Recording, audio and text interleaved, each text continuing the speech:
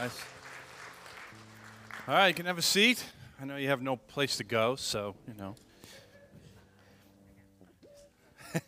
some snow shoveling to do eventually. What's so many people doing here on a Saturday? It's crazy. Maybe you'll like it. Come back. It's good. Good time. How many of our moms here remember giving birth? Anybody not? I just tuned it out. Of course you remember, and there's good reasons. There's really two good reasons why no matter what happens, you won't forget, right? And the two reasons are it was incredibly painful and a lot of suffering, right? We saw in the Genesis series whose fault that was. I don't need to say, right? Secondly, though, is that it's not just suffering, but at the end, right, that it actually produces something joyful, right? Hopefully. If you're sitting next to a teenager, maybe not so much anymore, but it used to be. No, we love you. So you won't forget. I remember our first, who's here. He's not a baby anymore tonight. Nathan, he was our first. And so it was a long time ago. I was still working at Bentley College then in the admissions office. So it was around 2003. I had a cell phone, but it was weird. Back then, the cell phones, they just did this weird thing like you talked on it. And that was it, right? Some of you still have one of those, right? And so I didn't really, I had it, and it was kind of cool to have it. It was kind of a new thing, but I didn't really do much with it. But so I had it, and I remember we were across the way in like the little commuter cafeteria on campus with my coworkers, some of my coworkers. We were eating lunch, and they started asking, "Oh, isn't Heather due soon?" Yeah, she was actually due, and they was like, "Wow, she could go anytime." I'm like, "Yeah, she could go anytime. Could have this baby anytime." And so my boss, Kent, I'll never forget because he hadn't had kids yet. He was a little older than me, but and he's just like, "Where's your cell phone?" I'm like, "Oh, I left it at my office." What if she goes into labor? Like, what if she you should have your phone. And I'm like, dude, what if she has that baby now? And I'm like, I'm not an expert. I don't think that's how this works, right? So first child, I don't think so. So, and sure enough, I go back. I didn't have any messages from Heather or whatever. I go throughout the rest of the day. I drive home. And so it's around 6 o'clock or so. And when I got home, I realized Heather was kind of neatening some things up. She was packing a bag. She seemed calmly doing this different things, taking care of the dog that we had. And I'm like, what's going on? And she says, oh, I started having contractions this morning. And I'm like, this morning? What is wrong with you? Like, what? You should have called me. I could have come home. She's like, it's going to take a while. It wasn't a big deal yet. It's starting to now, though. And I'm like, okay, right? So we got a chance to, call family to help you make sure someone could take care of our dog Morgan, all that stuff. And gradually it's like, ugh, she started, and I was too, even though I wasn't in any pain. I'm going to be a father. I'm going to actually have to hold a baby at some point, And so we go, she's like, I think we got to go. I'm like, I definitely think we got to go. And so they started getting more and more, right? More and more. And so we get in the car, we go to the hospital, and you guys, your first child, it takes forever. We were in triage because she wasn't dilated enough, whatever that means, right? And so we're walking and just getting worse and worse. Finally, we get a room. Takes all night, and just when I didn't think I could have enough, all right? Just a joke, moms, no emails. I won't even respond to them, right? Just when Heather pretty much had enough, right? She pushes, and out comes this beautiful baby. Granted, I thought Nathan looked a little bit like Gollum from Lord of the Rings, a little bit. Which I thought was cool, but I was like, I'm not sure I'm the father. No, it was fun. So it was like that idea that in the end, it was worth it. It's hard in that suffering that Heather went through, and she clearly wanted to do it again because we had Grace a few years later. And so this idea of birth pains, which is what we might call contractions, right? Birth pains. This became an analogy that in Jesus' day, the Jewish people used for the signs that would get closer and worse, and as you got closer to the end, right? The end of all things, the return of the Messiah to set up the kingdom of God. And they actually called it. And so Jesus used that term, which they would have understood what he was talking about. And he uses it in the passage we're going to look at tonight, and how similar to giving birth, it gets more extreme and it might get worse, but it's a sign keep going? What if Heather and I had said, you know what, we don't really want to have this baby. We'll just go out to dinner, go back, go to bed. Probably wouldn't have worked out very well, right? But instead, we were ready as we could be. And we packed a bag, and we took care of it because we knew, because of those birth pains, it was coming. And so we can know, because of the birth pains, he's coming. Now, I'm going to pray. We're going to look at this one-time message from Matthew chapter 24. If you love it, you can thank me. If you hate it, you can thank Matt Troutier over here, because he bought it at the auction, all right? So it's his fault, all right? Let's pray. Father, we give you all the glory, and we do thank you. Thank you for Matt. Thank you for all the prayer he went into, seriousness he took of just saying, what does God want in this week as we look at your word? Lord, this world is crazy because of sin, and it's broken, and yet you're redeeming one soul and one heart, one mind at a time. And so, Lord, I pray that as we look at what you said, Jesus, all those years ago in the Mount of Olives, that we would take such comfort, just as hopefully your disciples did then. Use your word, O Father, for your glory and for our good. In Jesus' name. All God's people said? Amen. Amen. So, also welcome to those watching the live stream or who will watch this sometime tomorrow. It'll probably be, hopefully, a number, since we're not going to have church tomorrow. And, not used to only preaching once, so I guess this is it. Usually you guys are my guinea pigs on Saturdays. So if you don't have to, I'll be kind of putting things on the screen as usual. But I do recommend, if you have a Bible, want to turn them on or open them up or use one of the Pew Bibles, because I have to go through a lot of Scripture rather quickly. So if you do that, it's Matthew chapter 24, okay? This is in the book of Matthew, first book of the New Testament.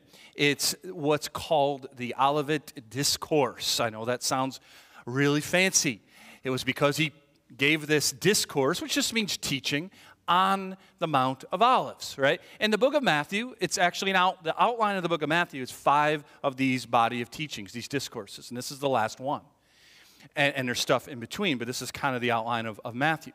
And because it's his last one, because it's very close to when he'll be arrested and he'll die on the cross, right? It's picture it. It's Passover time.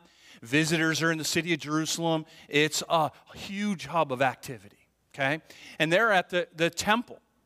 The temple is what's called Herod's temple. He did the curry favor. He wasn't a good guy, but he did the curry favor with the Jewish people. He had this thing built. It was so awesome. It was called one of the wonders of the world.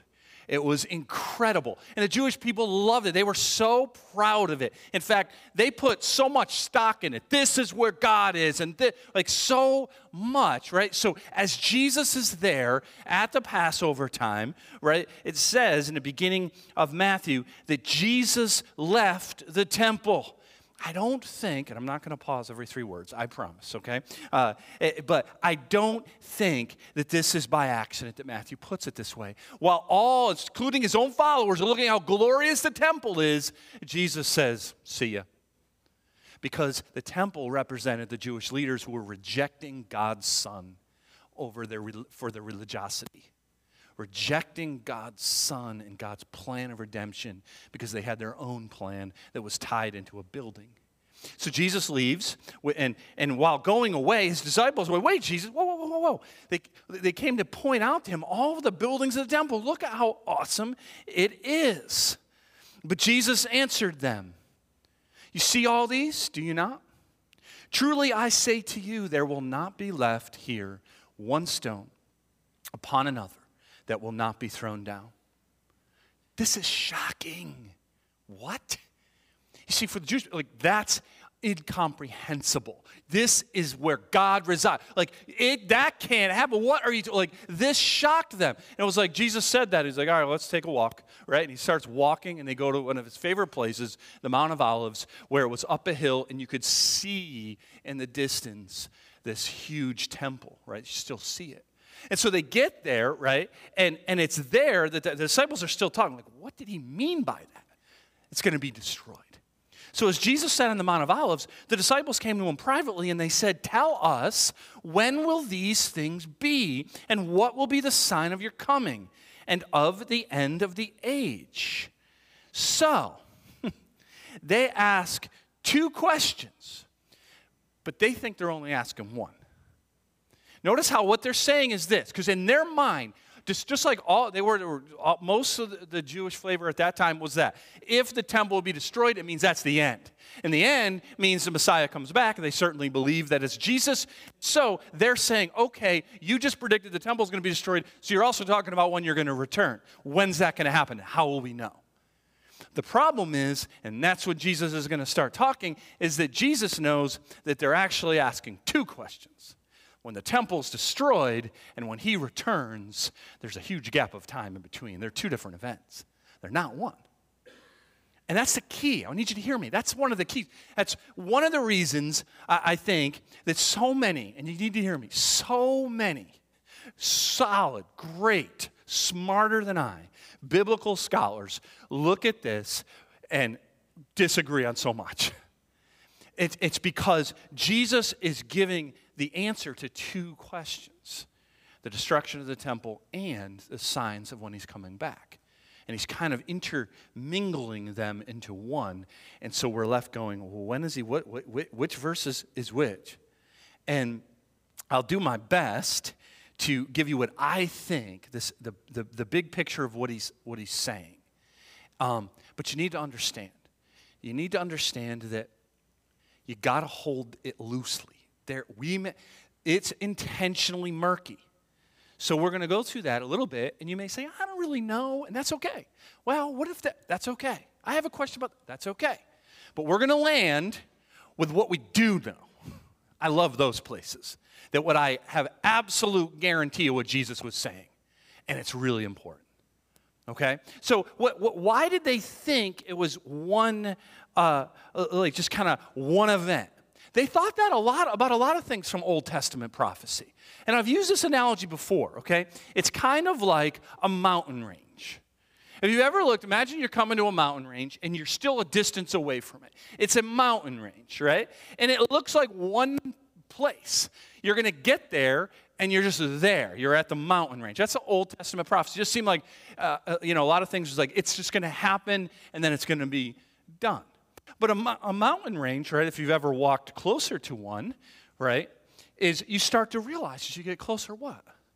There's depth to it, right? It's further on, there's a lot more depth. And there's several mountains. It's still one range. It's still one mountain range, but it's several different mountains. And as you continue to go further, right, and you're actually in the mountain range, you realize, wow, these mountains, there's a lot alike, and I'm not sure how far this goes. It's going to end, but I'm not really sure when. And so what I'm trying to help you to see is that Jesus is, I believe, giving us, in the answer to their question, he's giving us the birth pains, the signs of the entire age, which we call the church age. So when Jesus dies, he rises, he ascends, Holy Spirit comes at Pentecost, the church is formed, and now here we are, a little bit over 2,000 years later. Waiting for the culmination of that age is that's when he returns, which is their question, right? When and how will we know when you're going to return? And I think what he's saying, they're like, they think it's one event, and what he's saying is it's one event as a mountain range, but it's got a lot of depth to it with a lot of mountains and a lot of birth pains. In fact, we're in the middle of the mountain range right now, or maybe we're towards the end, but we're in it, and that's the point. So as he goes through this in his answer, I think, and again, there's lots of, you can find someone to look at, like, is he talking just about the whole age, like I just said, or is he talking about the destruction of the temple? Or is it both? And so the destruction of the temple was an event that actually happened less than 40 years after Jesus said this. Maybe you've heard about it. It was called the Jewish War, and it was in 70 A.D., and it took a couple of years. Titus, the Roman general, and because of a lot of zealots and Jewish rebels, they came and they seized the they laid siege. Man, there was parents cannibalizing their own kids. It was horrible. And they finally entered and they destroyed the city and they destroyed the temple. That was in 70 AD. So Jesus was talking about that, but he wasn't talking that was when he was going to return, obviously. So some of it he's going to be referring to that. Some of it he's referring to the whole age. So in the beginning, let me take you through some of it. He says in verse 4, I think he's talking about the whole thing. Listen to what he says. And Jesus answered them, see that no one leads you astray. It's funny how he starts that way, right? For many will come in my name, saying, I am the Christ, and they will lead many astray. So I think, like, whether it was in that first generation, all the way through the history of the church to this very day, when there is a birth pain, when there is persecution, when there is trouble and sorrows, when these things happen, we're prone, aren't we, to false teachers. We're prone to someone who will give us some hope. Well, we're easily swayed if we're not careful, and Jesus knew that. Watch out during these times, because there's going to be false teachers, and they're going to say, come here. And we've seen that throughout the church. People say, I'm Jesus returned. Or, Jesus gave me special information. Come, I'll show you. It's how it always works, because if Jesus even said, if you build your house on what? Rock. That's me, not sand. Because if you build your house on the beach, that seems like a great idea in the middle of a nice summer day, right? Go out your door like, oh, look, I'm already on the beach. And a storm comes. Well, that was dumb. Your house is gone, right? And that's Jesus' whole point. Fine, things are going well. You can, play at this whole religious game, but when the birth pains happen, when sorrow comes or persecution or it's hard or you're not sure what's going on, if you build your house on the rock, you will endure. Watch out, though, because you're going to be tempted. You're going to be tempted to listen to people. I mean, why do you think people who are going through a hard time or have questions, they're the ones that are susceptible. Who do you think call scammers most go after? Older people. There's no older people here, so I'm not talking about you, don't worry. You know why? A, they're the only ones that pick up the phone anymore. Or pick up the phone when they have no idea who's calling. That's madness. Why would you do that? I have no idea. But you do it. My dad does it. I'm like, Dad, why are you answering the phone? Hello? It's like, what are you doing? And a lot of older people, not all, but a lot of older people, they got a tight budget, right? And they're a little worried about money, or they're a little worried about that. And so somebody offers them something, or they're worried about their health, right? And they're susceptible because it's a mini storm in their life, and somebody's offering them some bill of goods. And that's happened throughout church history. If you just send me $100, right, I will bless you, and $1,000 is coming your way. Ever heard something like that? It's insane, right? But they're preying on people that are like, I need something. I'm lost. I'm financially hurt, right? And I need that, or they got a health problem or something like that. Jesus says, watch out. I'm going to go quicker. Don't worry. We're not going to be here all night. And you will hear of wars and rumors of wars. See that you are not alarmed, for this must take place, but the end is not yet. For nation will rise against nation and kingdom against kingdom, and there will be famines and earthquakes in various places. All these are but the beginning of the birth pains, right? And they all kind of knew what he was talking about. The beginning of what the signs are that he's returning, that God's kingdom will be set up. And so he says, and again, this is why I think he's talking about the whole age. Wars, I mean, they had wars. The Jewish War of 70 AD was one of them, but they had them all over the place. Think about it, especially during big wars. People think, man, this is it. World War I, they thought this was it. World War II, they definitely thought this was it. I mean, this is a maniac killing a bunch of Jews. I mean, this has to be it. That's the Antichrist right there. He was an Antichrist, but not the Antichrist. And then the Cold War, and then even today, oh my goodness, this is happening and that's happening. It's got to be the end, as we'll see. Maybe. But he says, these wars, don't let them make you panic. Yes, they're a birth pain. They show you the world has unrest. The world needs a Savior, and I'm coming. I will redeem. But not yet. It's the beginning, right? It's the birth pains. But remember what the birth pains are supposed to make you do. Be ready. Be ready, right? He continues, right? He says, then they will deliver you up to tribulation and put you to death, and you'll be hated by all nations for my name's sake. And then many will fall away and betray one another and hate one another. Again, we've seen that throughout all the church age, even in their generation. Every one of them but John was martyred for their faith. John didn't have it easy either. And then, so persecution came. The first 300 years, essentially, the church was on the run. Right? They were the scapegoat for so much constant persecution. And that hasn't changed. Throughout, we're still in the mountain range, right? The last century, the 20th century, more people were martyred for Christ than the rest of the centuries combined. Like, it's still happening all over the world. And he says, this will happen. And persecution, what that does is drives people who aren't real Christians, they just think it's a cool hobby or something, right? That they'll be driven away, and then they actually turn around and hate those who are still faithfully following Christ. Have you ever seen that? I'll bet you have. Maybe you've even experienced it. He says, these are all signs of what's happening. And they're hard. They hurt. But don't give up, because you know what's coming. You know what those signs signify, right? And then verse 11, and many false prophets will arise and lead many astray. And because lawlessness will be increased, the love of many will grow cold. But the one who endures to the end will be saved.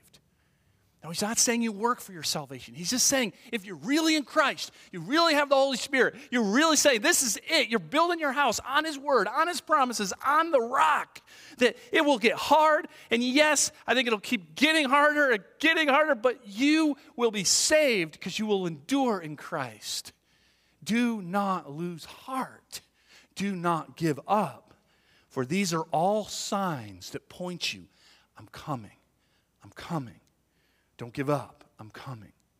And so in verse 14, it's a real interesting one. The gospel of the kingdom will be proclaimed throughout the whole world as a testimony to all nations.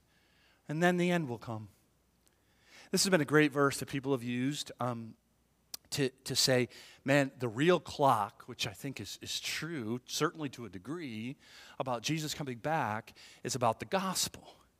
That's why we have missionaries going to deep, just tribes so far away, right? Like to try to bring the gospel to everyone. And I think that's beautiful work, and that's what Jesus told us to do, so it's good, and we keep doing it. We should. With all our heart, we should. But as I studied it, in the first century, the first generation, they truly believed they'd brought to the gospel to the end of the known world. Jesus said Jerusalem, Judea, right, to the ends of the earth. They actually accomplished that in that first generation. That doesn't mean there's not still people that need to hear it and we shouldn't still do it. But you can actually take this verse, at least the way I do, is he's saying everything. Once that happens, which it has, he could come any second. Now, he says, and then the end will come. He doesn't say when. In fact, we're going to see in a little bit where he says, I don't know. But it can. So if it could happen in 5 seconds from now, the real question isn't when. The real question is, am I ready? That's the real question. But we'll get there. And so now what I think, I think there's really good literary reasons that we won't get into to think in verse 15, he starts really zooming in on the destruction of the temple. Remember, they asked 2 questions. What are the signs of you coming back? What about the destruction of the temple? And so here he says, in verse 15, so when you see the abomination of desolation spoken of by the prophet Daniel standing in the holy place, let the reader understand, then let those who are in Judea flee to the mountains. Now in 4 places in Daniel he uses that term, abomination caused desolation. And most Jews, and I think rightfully so, saw that fulfilled in the in-between the Testament period, before Jesus was born, right? And the Maccabean period during the revolt, if you know any of that history, that there was this guy called Antiochus, and he actually went into the temple, and he raised a statue to Zeus, and he started sacrificing pigs. Now, if you have any Jewish knowledge at all, there's nothing worse that you can do. And so he fulfilled Daniel. But I think what Jesus is saying is like birth pains, like a mountain range, it keeps happening. This false worship to mock our God right in what they think is his face. And the Romans in 70 AD did the same. They didn't erect statues to Zeus, but they desecrated what they believed to be the holy place of God. And then he continues. He says that let the one who is on the housetop not go down to take what is in his house. And let the one who is in the field not turn back to take his cloak. And alas, for women who are pregnant and for those who are nursing infants in those days, pray that your flight may not be in the winter of a Sabbath.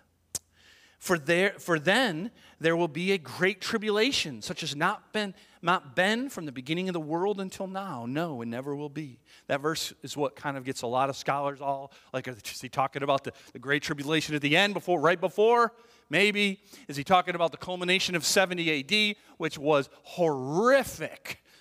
Maybe, right? And so the answer, though, is just Jesus is saying that when that happens, and if you look at the history, you read Josephus, a Jewish historian, what he said came completely true. People running for their lives, hiding from just starving to death. It was horrible. Just as Jesus said that when that time period of the temple being destroyed would be. So what I think is he's saying within the mountain range, that 70 AD, the destruction of the temple and all that it went with, was a huge mountain. It was a huge birth pain amongst all the others in the age of the church. And all of it, including that horrible, horrible, horrible event, was a sign. Do not lose heart. Be ready. I'm coming.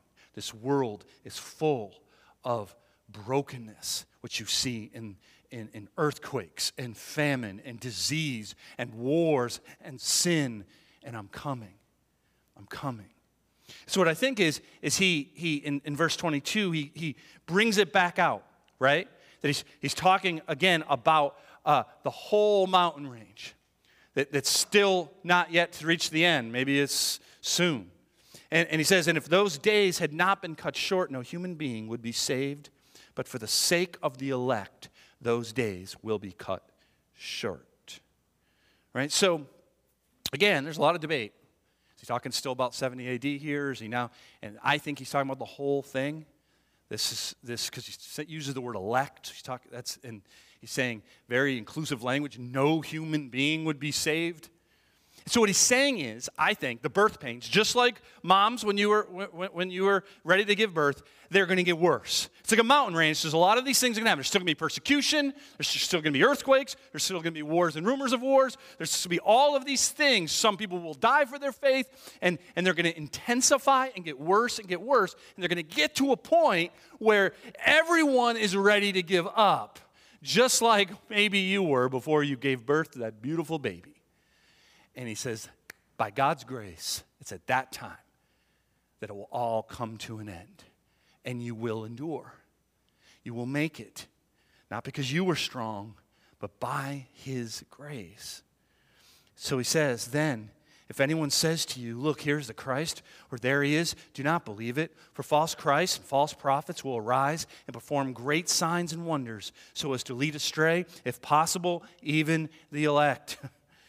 There's tricks. There's also evil power. There's all kinds of false, like, come over here.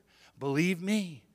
This, right? And he goes on, because people have, you can read about people who have done this very thing throughout church history, and still today do, and will again, and it'll just get worse. He says, see, I have told you beforehand. So if they say, look, he, meaning Jesus, he's in the wilderness, do not go out. If they say, look, he's in the inner rooms, do not believe it. Most Jewish people believed that he would come in the wilderness, like John the Baptist did.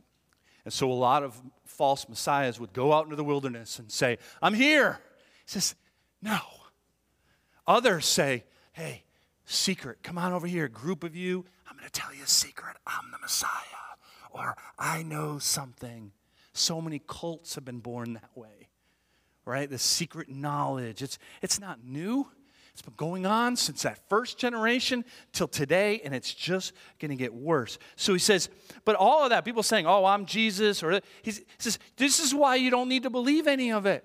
He says, for as the lightning comes from the east and shines as far as the west, so will be the coming of the Son of Man. Wherever the corpse is, there the vultures will gather. Now, there's a proverb for you. I'm just going to start using that randomly. What do you think? I don't know. Wherever the corpse is, there the vultures will gather. What? What are you talking about? So we really don't know what that means, but it certainly backed up what he was just saying. And here's what that is. It's that when I do come, it's going to be like lightning. So a few things. Unexpected, and it's just everyone sees it. Boom. There's not going to be, oh, I heard Jesus is over there in an encampment. He's not going to be born in a manger with a poor family around him. It's not going to be a bunch of shepherds, right? It's going to be so every single one in this world will know. You could be an atheist, an agnostic, some other religion, whatever, you will know. But here's the thing, when it happens, it's too late to do anything about it. That's his point. You will know. You will know. Everyone will know. He then goes into, which I don't have time to get into a lot of what we call apocalyptic language, which is what Revelation is, highly symbolic. He says, immediately after the tribulation of those days, the sun will be darkened, and the moon will not give its light, and the stars will fall from heaven, and the powers of the heavens will be shaken. Then will appear in heaven the sign of the Son of Man, and then all the tribes of the earth will mourn, and they will see the Son of Man coming on the clouds of heaven with power and great glory. Why would tribes mourn? Why would it be? Will you be sad when you see Jesus? I hope not. It's one or the other. You're either going to mourn because you realize in great judgment that you've never trusted the King of Kings, or you're going to bow in exuberant joy because it is your King in all of his glory.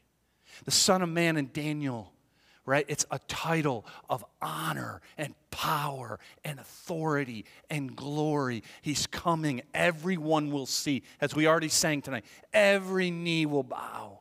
Every tongue will confess. Some in mourning and some in rejoicing. Which is it for us? That's the point. You will know when I come. These are the birth pains, and you feel them, and you can know it's going to happen. When it does, there will be no mistake. He says, and he shall send out his angels with a loud trumpet call, and they will gather the elect from the four winds, from one end of heaven to the other. From the fig tree, learn its lesson. As soon as its branch becomes tender and puts out its leaves, you know the summer is near. So also, when you see all these things, you know that he is near at the very gates.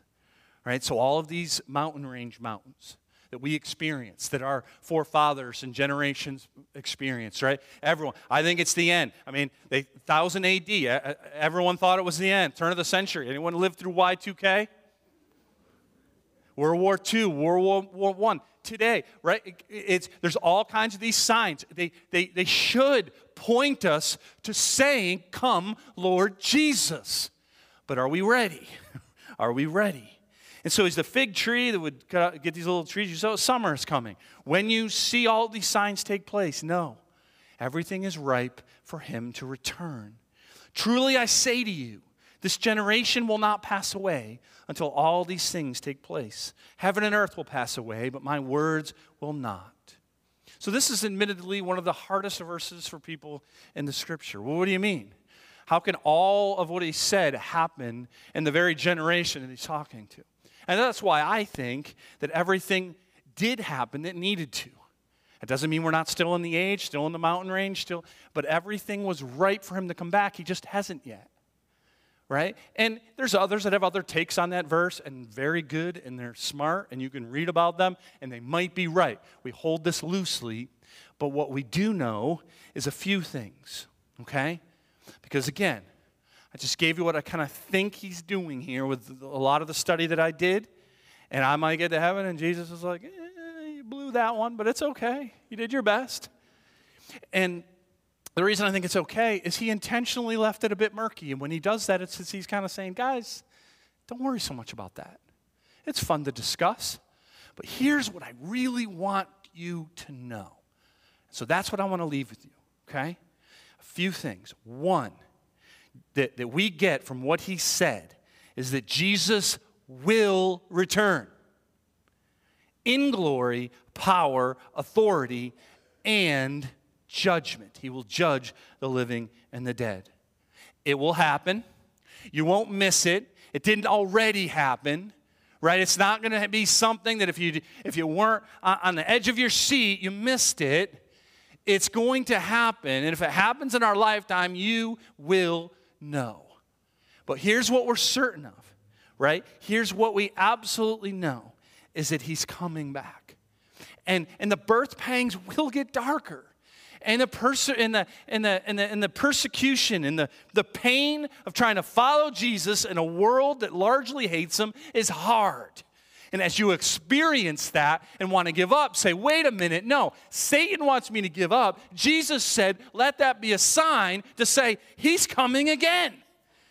It's true. Everything he said, his word, is true.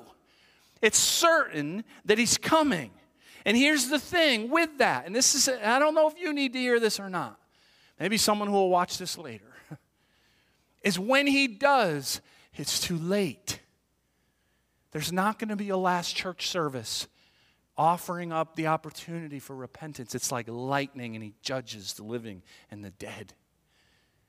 And so we need to be serious. Listen, it's not to scare anybody. Nobody gets scared, I don't think. I mean, maybe you got scared into believing. Most people don't.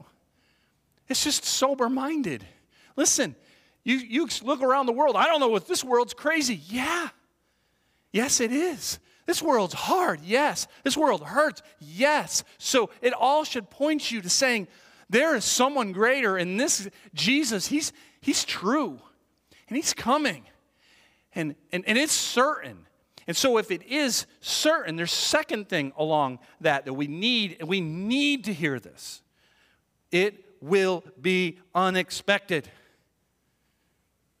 You hear me when I say that? It's like lightning, okay? It's how many, not just today, but throughout church history, that have tried to figure out when Jesus was returning is mind-boggling to me.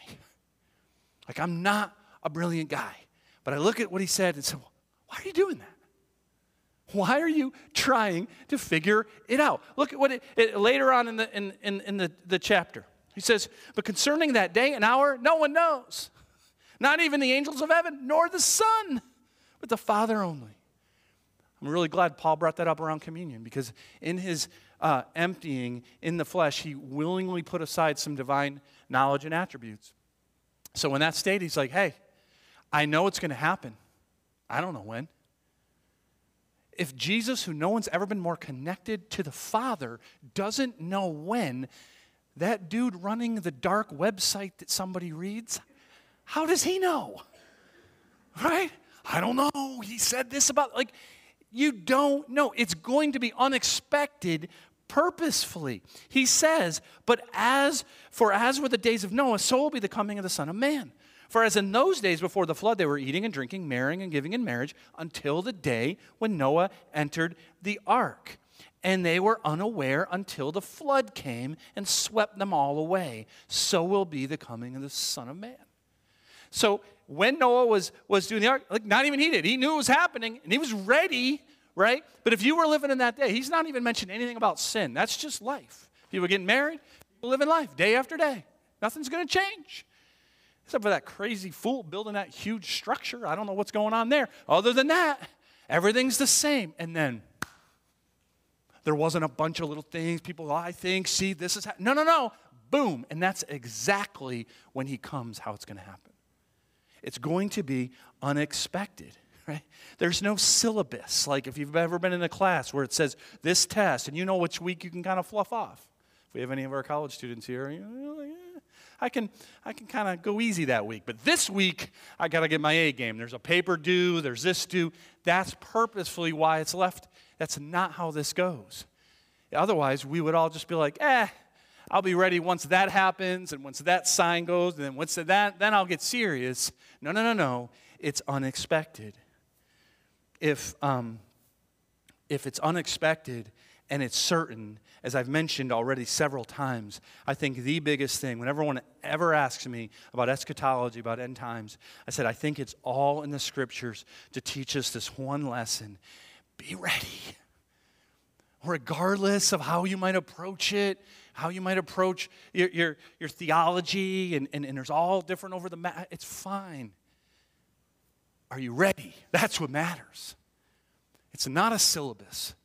And I get it, right? Like this is what he said. I'll just give you the one verse later on in the same chapter. Therefore, stay awake, for you do not know on what day your Lord is coming.